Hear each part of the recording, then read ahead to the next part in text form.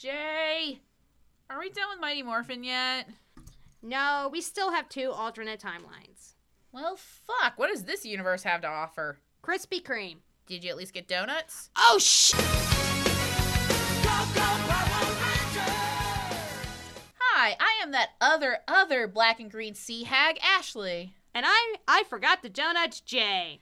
And this is Rangersplain, where Jay, a lifelong Power Rangers fan, takes me, Ashley, through the magical world of Power Rangers, and that includes the alternate timelines. Yeah, this movie is a reboot timeline of Mighty Morphin, trying to cash in on that sweet reboot nostalgia cash. But, let's get into it. A brain, an athlete, a basket case, a princess, and a criminal all meet each other at a rock quarry where the brain unearths power coins. They soon discover they have superpowers from bonding with them and then meet back up. As they descend into the rock quarry, they discover a spaceship that houses Zordon and Alpha 5. They are then tasked with becoming Power Rangers and banding together to stop the evil former Green Ranger Rita Repulsa from destroying the world by getting the Zeo Crystal. It's basically the Breakfast Club meets Pacific Rim with extra Krispy Kreme product placement. We also have a quick follow-up comic to the series, and the following people worked on that. So that was written by Ryan Parrott, who is the current writer on Go-Go Power Rangers. He's actually going to be working on Mighty Morphin come August, I think. I think so. Or July. Sometime this summer after this podcast will come out. And it was illustrated by Lucas Wernick and Robert Carey, with colors by Joanna LaFuente and letters by Jim Campbell. All right, well, let's get into this. Let's get into the characters and how they're different from their Mighty Morphin counterparts. Yeah, so we have Billy Cranston, who is the brain.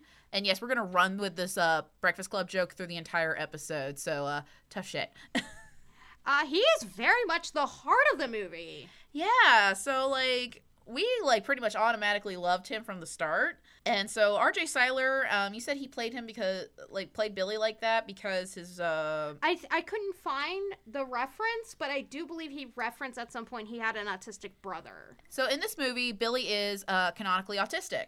And it adds dimensionability because the series kind of codes him as autistic, but it never diagnosed him. And he's also, really well-rounded and really well done. He's not like Sheldon from fucking Big Bang Theory. He's very empathetic, very loving, just doesn't have the best social and skills, and it also has sensory issues, like when he told Jason to please don't touch me. Right. I think it was after, Jason gave him a hug when he disabled the ankle bracelet. Yeah. Yeah. So, he's also, along with being that, he's, the first one to morph. Yes. Because, he wanted Zach and Jason to stop fighting while they were training, and I think it was because since he was the one who put the team before him, before himself. Yeah. That was what caused him to morph. So, of course, it goes to the guy who is, the most lovable, heart of the entire movie. We all cried when he died. Oh, yeah. And also when he said, "Thank you for being my friends," when they all thought they were going to die in the Zords. Yeah, it's oh, God, Billy in this movie is just, like we said, he is the heart of the team, and he kind of is, because of that, he's very much a big central character. Right. So yeah, and we love this Billy a lot. Now, the Aftershock comic, it kind of made him a little bit more serious in the movie. He was a little bit more lighthearted, not to say that he wasn't, serious. He didn't take things seriously, but, here, he was definitely the heart, and in the comic, he kind of got pushed to the side a little bit. Yeah, and, he's, deals with his mom, and you can tell he's still grieving from his father's death, going to the rock quarry a lot, and also his love of country music. Yeah, the whole thing where he talks about, that he legitimately loves country music.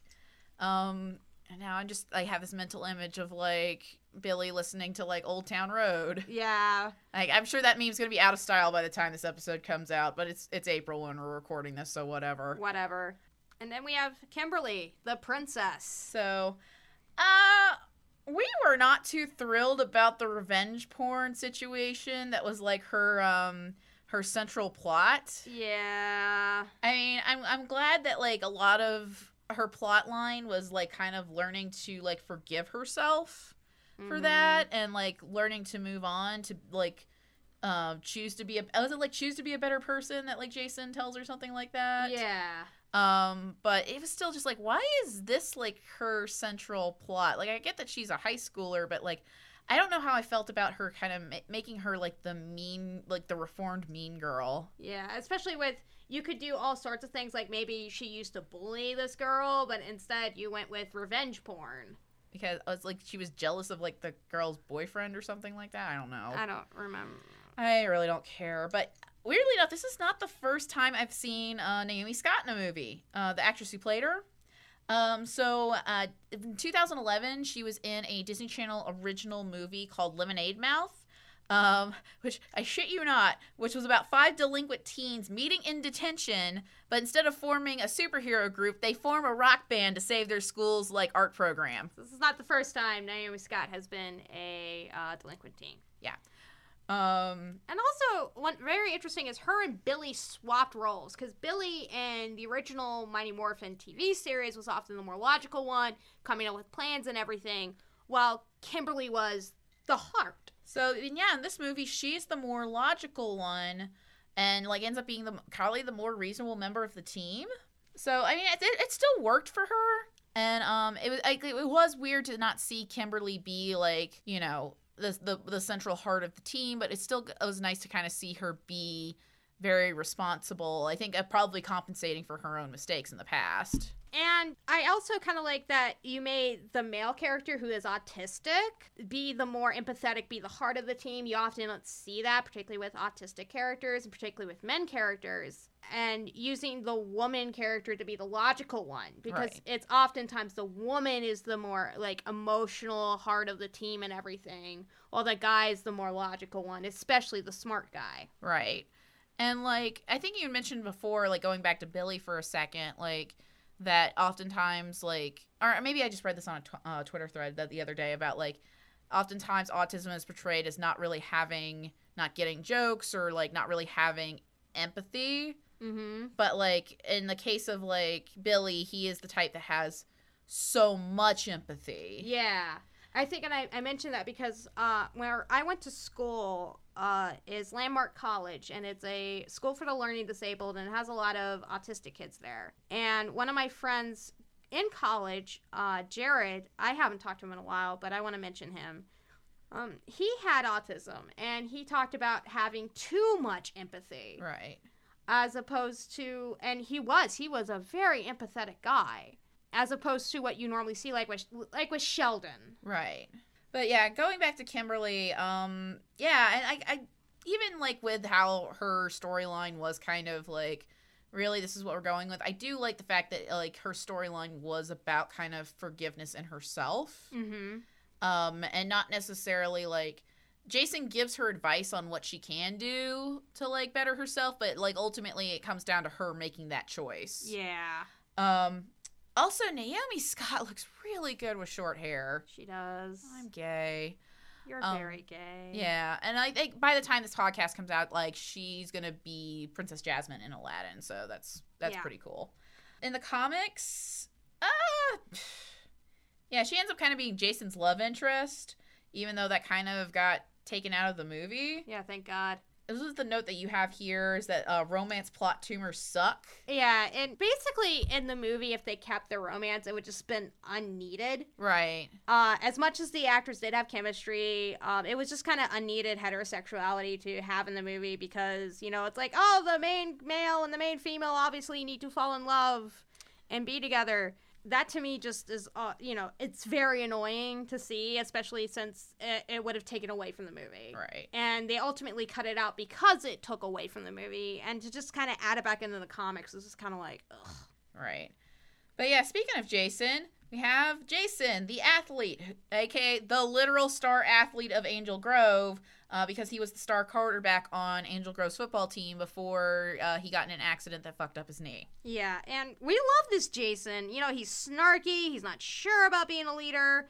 His arc was mostly learning how to become a leader, but you actually mentioned it's also figuring out what he wanted to do besides be a football player. Yeah, it's very similar to, like, last month's episode when we talked about Power Rangers Pink, where Kimberly was uncertain about what she wanted to do after being a Power Ranger. And so, like, it's interesting to see the uncertainty here play into actually becoming a Power Ranger versus what do you do after. Yeah. We would also like to note that his dad may have learned of becoming a ranger. It was something you pointed out that I didn't notice. I just was like, oh, his dad just wanted to put up a clipping of his, like, the hero that saved him. And you're like, maybe his dad actually knows that's Jason. Yeah, because he actually talks to his dad, like, when he's saving him from his car during the final fight scene. And he's not really, I don't think he was really disguising his voice at all. Yeah. And so, like, it's not like the suit has any sort of, like, vocoder just to be like, or he was just like, hey, come with me. It's going to be fun. Like Batman or Bane or something like that. Yeah. So I was just like, so I watched that, especially because it reminded me of the end of the movie called Whip It, where basically there was a minor plot line where, like, the next door neighbor to I can't remember the Ellen Page's, like, character's name, but I remember her derby name, which is Babe Ruthless. Like, her dad, like, his character, like the next door neighbor, like, keeps putting up signs about their son being, like, the star quarterback of, like, their local Texas football team. And at the very end of the movie, he gets to put up a sign in the yard about, like, how Babe Ruthless was, like, rookie of the year for, like, the Texas Roller Girls or something like that. Yeah. So, like, it kind of reminded me of that. It's like, wait, did Jason's dad, who's been, like, disappointed in his son this entire movie because he fucked up, like, his football prospects, did his dad figure out that his son is a superhero? Yeah, it was kind of it was an interesting thing to point out to me because that was a big kind of part of Jason was his struggle with his father. Right. Also, not for nothing, his dad looks like Bobby Roode. Yeah, his dad did look like Bobby Roode, and that was hilarious. Yeah. So, okay, full disclosure, I have never actually seen Stranger Things. But I was at least vaguely aware of Darcy Montgomery, who was the actor who played Jason, that he was on Stranger Things, which I think came out around the same time as Power Rangers, at least the second season. I don't know why people stan his character on Stranger Things, though, because I hear that he's, like, his character there's kind of a racist. They're like, he's, like, every character description I hear of this character is he's the racist stepbrother. Just trash. Yeah, but it's like, why not stan Jason, who is, like, in this, is probably the best version of Jason Lee Scott I've ever seen in, like, a version of Power Rangers, because he actually has a personality, and you actually see him, like, you know, be a leader besides just saying that he's a leader, you know? He's a leader, or, like, I'm karate dude. I teach karate. To, like, the local disaffected teens. Yeah. He, like, in this case, he is a disaffected teen. Yes. The comics, like, kind of continues with him, like, learning how to be a leader. Especially, like, when he's continuing to butt heads with Zordon. But Zordon's a dick. But we'll get to that. We'll get to that. Next is Zach, the basket case. Oh, no! He's hot! Ludi Lin is hot! So he starts off as this aggressive adrenaline junkie who skips school, kind of jokes around, doesn't seem to take things seriously, and then you find out part of the way through the movie, and I think you actually see his mother before that, but, like, he admits to the fact that, like, his mother is sick, and he lives in, like, a small trailer. Yeah, so, like, it's literally just, like, him and her, and he doesn't really know how to process that. Yeah. He butts heads with Jason a little, but really comes through together at the end. It kind of goes more into this in the comics, but he definitely loves Billy, and Billy is his dude. You know, that's his dude, man. Yeah. And, like, him and Trini have a trolling relationship through the entire movie because, like, Zach, instead of going to school, he hangs out at the rock quarry all day. He basically just goes to school, and he decides to go to school, but lies to his mother. It's like, this poor boy needs therapy. Yeah. But anyway, since Trini also hangs out at the rock quarry all the time doing yoga while listening to metal, he kind of begins trolling her, but I think it becomes like a loving trolling towards the end of the movie. They're kind of good friends. Yeah, so I think I would say, like, the only character that really gets to have a moment that shines in the Aftershock comic is that it is Zach, because you get to see a lot of his internal conflict. Especially there's this one scene where they have to rescue there's a whole thing where, like, some of the putties, there's still residual energy with, like, the putties, so they have to go and fight them. Yeah. And there was this family van that nearly falls off a cliff, and, like, and some of it was due to, like, basically I'm trying to remember the details, but basically nearly Power Ranger negligence kind of almost ends up with the family dying, but Zach is able to save them at like the last minute. And Zach kind of like goes into that conflict of, you know, being a hero and everything, and Billy kind of, you know, helps him out with that. Yeah, and that's definitely something I would have liked to have seen more of. I mean, but the comic's only like 60 pages long, so it's like just an extended one shot. And I'm glad to see that because Zach kind of got a little bit of the short end of the stick in this movie. And it's something we'll get into later with this movie and like how it handles an ensemble cast. But it definitely kind of gave him a bit of the short end of the stick there. All right, well, moving on, we now have Trini, the criminal. Oddly enough. She definitely gets the shortest end of the stick. Yet, still has more character than the original Trini. Yeah, I mean, it's not like it's hard. Yeah, poor Trini. Yeah. So what we do see of her is that she's very distant because she's had to move from school to school due to her own kind of delinquency. Yeah. So basically, she's at this point with her family that, like, as a delinquent, like, her mother, tells her at one point to pee in a cup because she thinks she's crazy. Yeah. Because she literally tells them what happened to her at the rock quarry. Yeah, she's like, you must be on drugs. Yeah. So at some point, Rita decides that she's the weak link of the team, and there's this whole, like, scene where, like, Rita attacks her in her bedroom. It's kind of homoerotic. It's extremely homoerotic, Jay. Yeah, that was extremely homoerotic. She's actually our first canonically bi ranger, as confirmed with the movie people. As well, it's kind of like this weird line in the movie when Zach goes, girlfriend troubles, and she doesn't really answer, but it ended up getting answered by... I think the director and scriptwriter, don't quote me on that, but I know, like, the production team later went, yeah, she's bi. Yeah, and I think that because she basically talks about how she hasn't been able to really talk to her family about that. Kind of has some lesbian with Kimberly.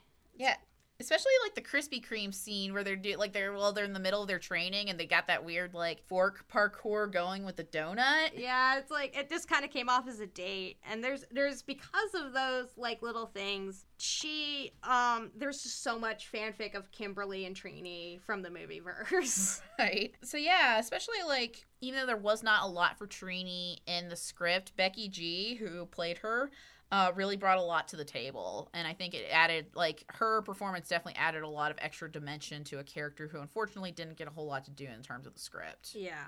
Choked out a bitch like Shayna Baszler, though. Yeah, so during the training scene, I remember she, like, they had her, like, strangling, like, one of the, like... rear naked chokehold. Yeah. Samoa Joe is shook. Right. Unfortunately in the comics, like, got the shortest end of the stick because, like, again, 60-page comic, mostly focused on Jason and Zach, and so therefore Trini got fuck all to do. Yeah. Which is sad, because she really could have used the extra character development. Yeah. And now we're on the other characters that aren't Rangers, like Zordon the asshole! He's Professor Xavier levels of asshole! Shout out to Jay and Miles from Jay and Miles Explain the X-Men. Yep. Oh, God. They're the reason I fucking hate Professor Xavier now. So, the whole backstory of Zordon is that he was the original Red Ranger and was killed by Rita, not before hiding the power coins in the earth and depowering her, and he also killed the dinosaurs. This is a thing in Power Rangers. Yeah, like, I asked you about this. Yeah, it's just basically back-to-back canons because Dino Charge came out around a similar time period of mentors killing the dinosaurs.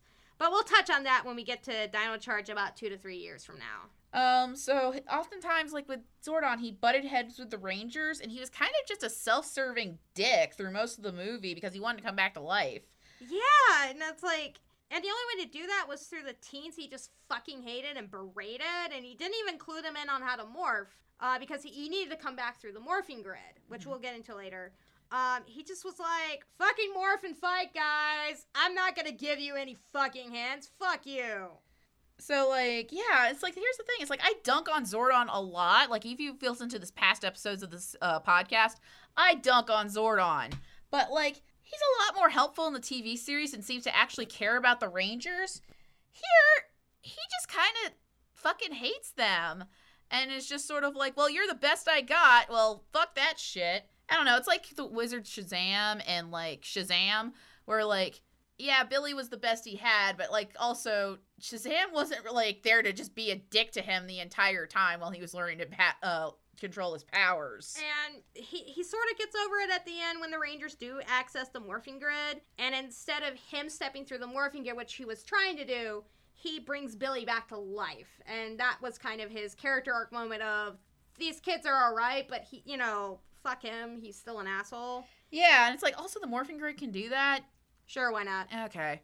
At least to the credit of the movie, Bryan Cranston is very good at playing a self-serving asshole. It was a very good casting choice. Yeah, that was basically the entirety of Breaking Bad, was, his character, Walter White, just being a self-serving asshole. Again, series I haven't actually seen, but I'm, going to referencing people way smarter than me who have analyzed the series. Comic, fuck him. Yeah, he's, somehow he's even worse in the comic. Now we're on to Alpha 5, who's fucking hilarious. But also, horrifying. Yeah, literally, the scene where Alpha 5 is introduced, which it was kind of giving a little bit of a horror trope when he was introduced, because, I think Trini kind of gets grabbed by, the ankle or something like that, by something they can't see. And then this alien pops up on the screen, and I just screamed, what the fuck is that? God, I just remember when we first saw, Alpha 5 when the movie designs came out, and we were like, holy shit, what the fuck? But yeah, the more you actually got to see Alpha 5 in the movie, as the more kind of he grew on me, even with his horrifying design. And this is where Bill Hader was ultimately a really good casting choice. So he got to have more of the comedic relief presence than he did in the TV series, where he was actually useful instead of just being ay, Zordon! Yeah, ay, and, Alpha, really bonded with the Rangers, and he was the one that was more of their mentor figure, helping them out on how to morph and fighting the putties and all that, or, the fake putties, whatever. Basically, Alpha 5 is their true dad now. Yeah, he did actually seem interested in helping them, and he really bonded with Billy. And he was also, snarky and fun. Oh, God, was he fun. Yeah. Sorry, series Alpha 5. But not really. Now we're on to Rita. Nut. That is Ashley's reaction to Elizabeth Banks' Rita. Yeah, so I have been a fan of Elizabeth Banks for, a really long time, probably about 10 years or so, probably around the time I saw her in God Help Me, Slither. Yeah. But she's one of those actresses that no matter what she does, she kind of goes all full 110% on it. And it's just always amazing in anything she does. And especially here, she was she was an absolute ham. She leaned into kind of the over-the-topness of Rita Repulsa. And she was chewing that scenery so hard. Yeah, and she gained her hotness back by basically killing people, and it led to some interesting, Haggard Sea Witch scenes, which you really like. Yeah, I kind of like it when characters don't necessarily look hot to begin with. She's not a femme fatale as soon as she's unmummified. She's just sort of just kills people to regain it. Yeah, she killed a shit ton of people. Mostly cops. We stand Rita. She killed cops, right. Like Zordon. Yeah, unlike Zordon. And like Zordon. Oh, and Zordon. She did kill Zordon. Yeah. Zordon was a fucking, space cop, and she killed him. So, I was going to touch on this for a second. Actually, I'll get at it in a second. But yeah, I like the fact that, that having her be a former Power Ranger was really interesting. Yeah, it gave her more background in the original series, which was basically Evil Witch on the Moon that was sealed away by Zordon. And her being an evil ranger turned by wanting power just kind of made more sense, and it was just kind of a nice touch. Yeah, so I did find it interesting, especially because this movie came out before Thor Ragnarok. Yeah. But, her and Hela as characters, especially in aesthetic and motivation, had a lot of similarities. Yeah. So it's pure coincidence, but it was a nice kind of coincidence. Also, I'm very gay. I think just the look that they gave Rita and the fact that Elizabeth Banks just fully leaned into, being that character made me kind of, I already love Rita Repulsa to begin with, but, it really leaned into kind of making me love her more. And, yeah, I stand Elizabeth Banks. She's great. Goldar was being a giant thing of gold was more useful than Ceres Goldar. Oh, that's not like it's hard. If you can effectively kill something and also almost kill the Rangers, you're already better than Ceres Goldar. Yeah. He didn't even get lines. Yeah, he was just a big giant creature made of gold. Ooh. Ooh, like we haven't made an Austin Powers joke once. Go us. Yeah. So, in the comics universe, there's not a whole lot of new characters that are introduced. There's like the federal government characters that are just kind of there to like, oh, we gotta look at this Ranger threat. So, like every superhero extended universe movie that we've dealt with in the past 10 years, like we touched on this with like at least 2 different Avengers movies. Yeah. It's one of those things. It's like we've gone over this, like. Especially because the way the Power Rangers are treated in the TV series versus how the Power Rangers are treated here, it's like, I don't know. It's weird. And also we had the characters of Jacob and Aubrey. They became half putties and were delinquents that were kind of raised themselves on the street. It was just not much there. Yeah, which again, they could have been interesting in maybe like a sequel sort of situation, but here they didn't really get to do much because, again, not a lot of time. Yeah. But whatever. So let's get into like some of the plot stuff we liked and the odds and ends, like the fucking giant German suplex. Yes. Okay. So I popped initially when they were doing it in training. So basically, they were trying to like suplex like the fake putties or whatever, and then in the like the Megazord, they literally just grabbed Goldar and just hit this like German suplex. And I think I yelled and it was like, "This is the best movie ever!" Yeah, you did. Oh, it was so good. I like, again, I just really love when they use wrestling moves in fight scenes in movies. Like, because say what you will about wrestling, like, there's a reason that they use those particular moves in movies. Because it shows better than just, like... punching. Because it's like real fights, I don't think a lot of people realize, unless you watch MMA and stuff like that, yeah, they just can go over really quickly and they're not flashy. Right. Whereas professional wrestling is all about the flash. Right. So, but anyway, yeah, this movie, moving on from that, this movie was a little darker than the original series. It was. It definitely, especially with them being delinquents, they got the cuss. It was a little darker, and a ranger died. There was kind of these darker elements to the thing, while still kind of holding true to Power Rangers. I felt. But the darker tone kind of made some of the naming conventions that they kept in the movie really weird. Like, Rita wasn't just Rita. She was still Rita Repulsa. And I'm like, I think we were just kind of like, why did you keep Repulsa? Because that's so campy. Right. And then, like, her army was essentially rock golems, but, like, they still called them putties. And it's just like, that's such a silly name. Or, like, the giant gold creature still being named Goldar, which is a little less stupid than being like a monkey man, but was still kind of awkward. Yeah. And they actually say it's morphing time in the movie. And it just kind of, it was kind of a weird thing to do. It's morphing time in the movie, as much as it like gets a pop from the audience and yourself. But when you really immerse yourself in the movie, it's kind of like, why are you saying that? Yeah. And so, but here's the thing. It's like, even with the movie being dark, it wasn't grim dark. Like, it was just darker than the original like MMPR series. Yeah, RPM honestly is more grimdark, and it's just out of the fact that it's literally about the robot apocalypse. Right. The Rangers got to act like teenagers and struggled as teenagers instead of being this perfect paragons of community service like they are in Mighty Morphin. Yeah, and it's like, because especially like in the original Mighty Morphin, they do especially fall in that 90s trope of like perfect teens with like that aren't really characters so much as they are stereotypes, or just like, they didn't really have dimensions as characters until like season 3, and even then they were still barely there, which is why I brought up the reference to Breakfast Club at the beginning, because it's like so much of the Breakfast Club are about these struggling teens not like having to process stuff at home and at school.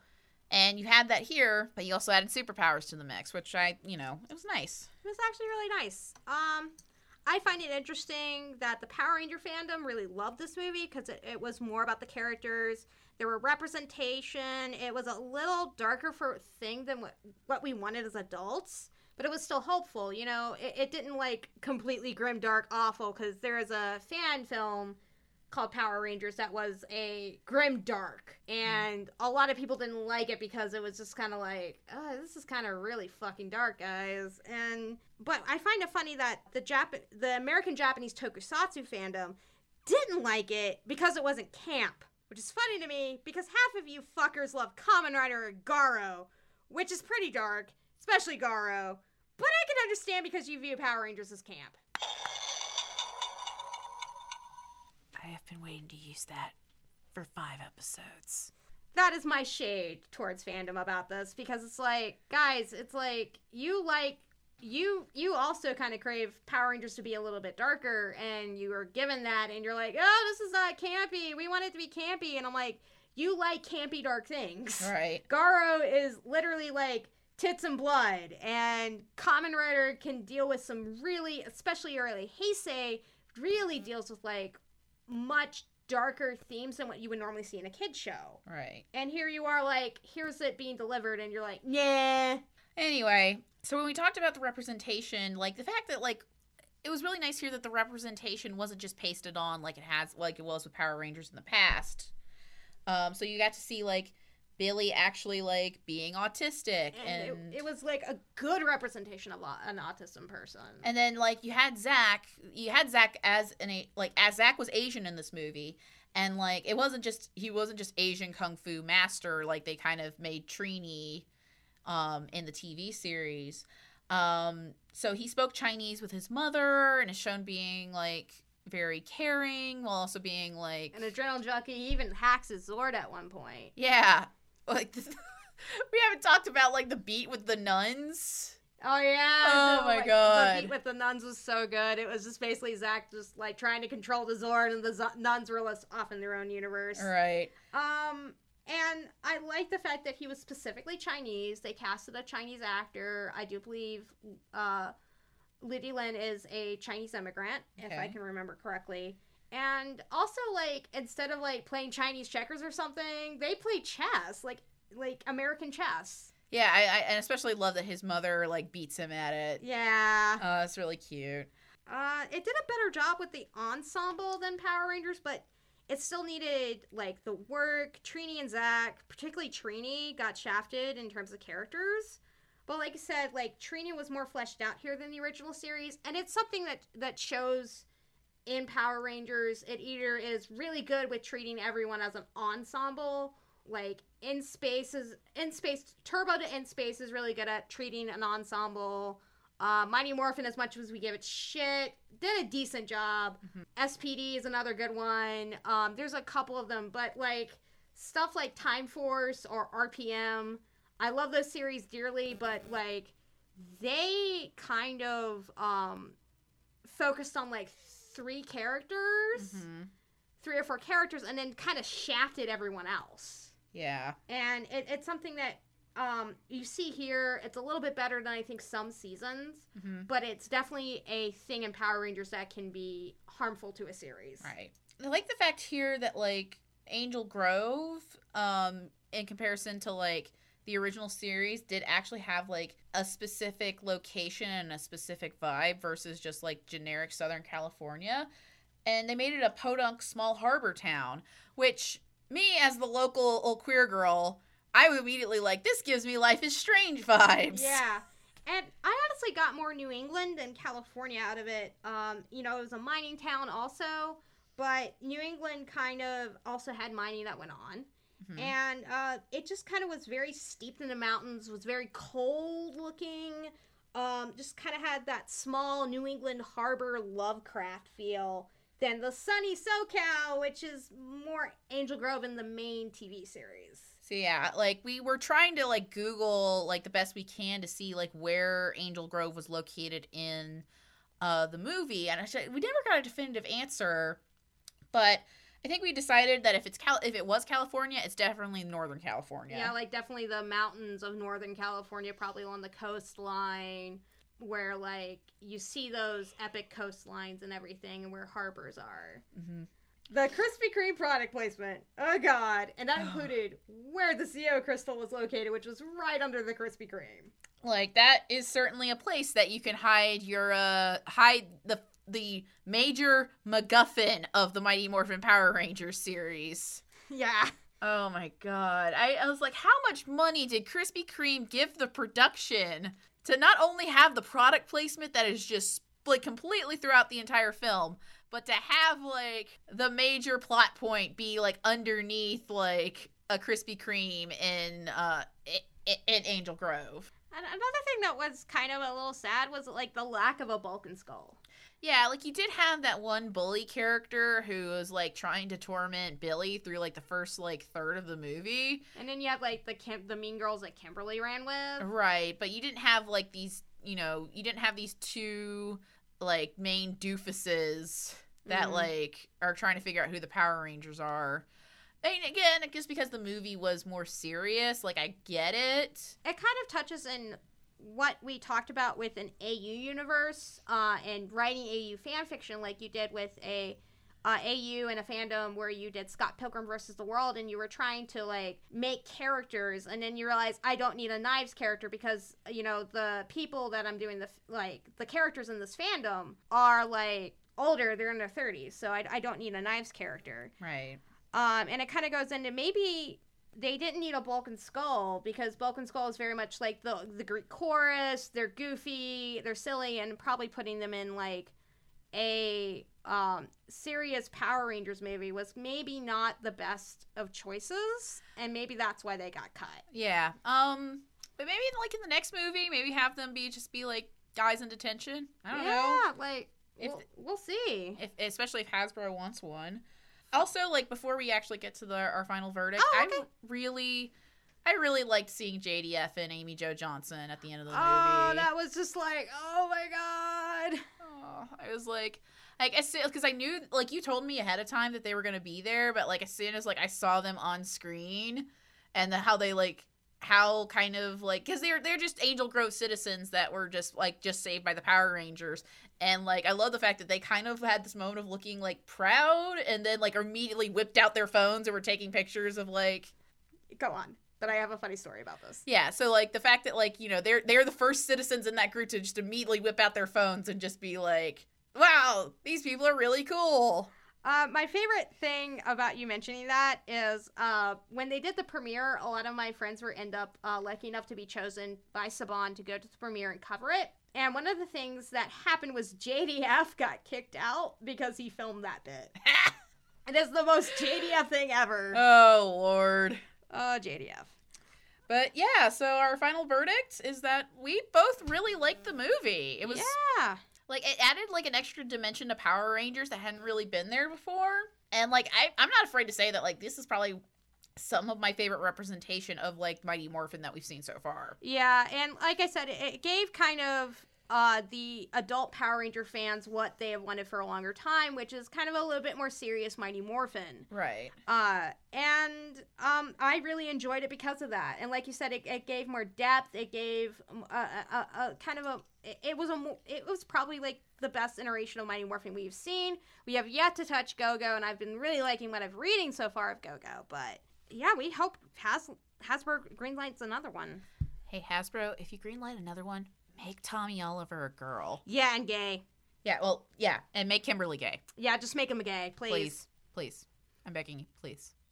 Next month, we will continue with the alternate timelines with the comic series Go-Go Power Rangers, and especially since they're wrapping up their first arc. Well, their first major arc, like, they're going to be finishing up with issue 20 and then issuing Forever Rangers soon. Yeah. And so this is all going to be happening right before Cena Grace comes on as a co-writer. Yeah, woohoo! So, and as always, we want to say thank you to David Tyberg for the equipment, Joe Hunter for our bitch and podcast art, and Super Beetle for giving us our name. And our favorite warhorse. Yeah, so at this point he recorded the promo a couple of months ago, but since we're like it's still fresh on our mind, like you should just go watch that promo again. Yeah. But as always, you can find us on Rangersplain on Twitter or WordPress. Our podcast channel is Rangersplain, and you can always find that across like mostly anywhere you can find a podcast, like Apple Podcasts, Spotify, Castbox, Stitcher.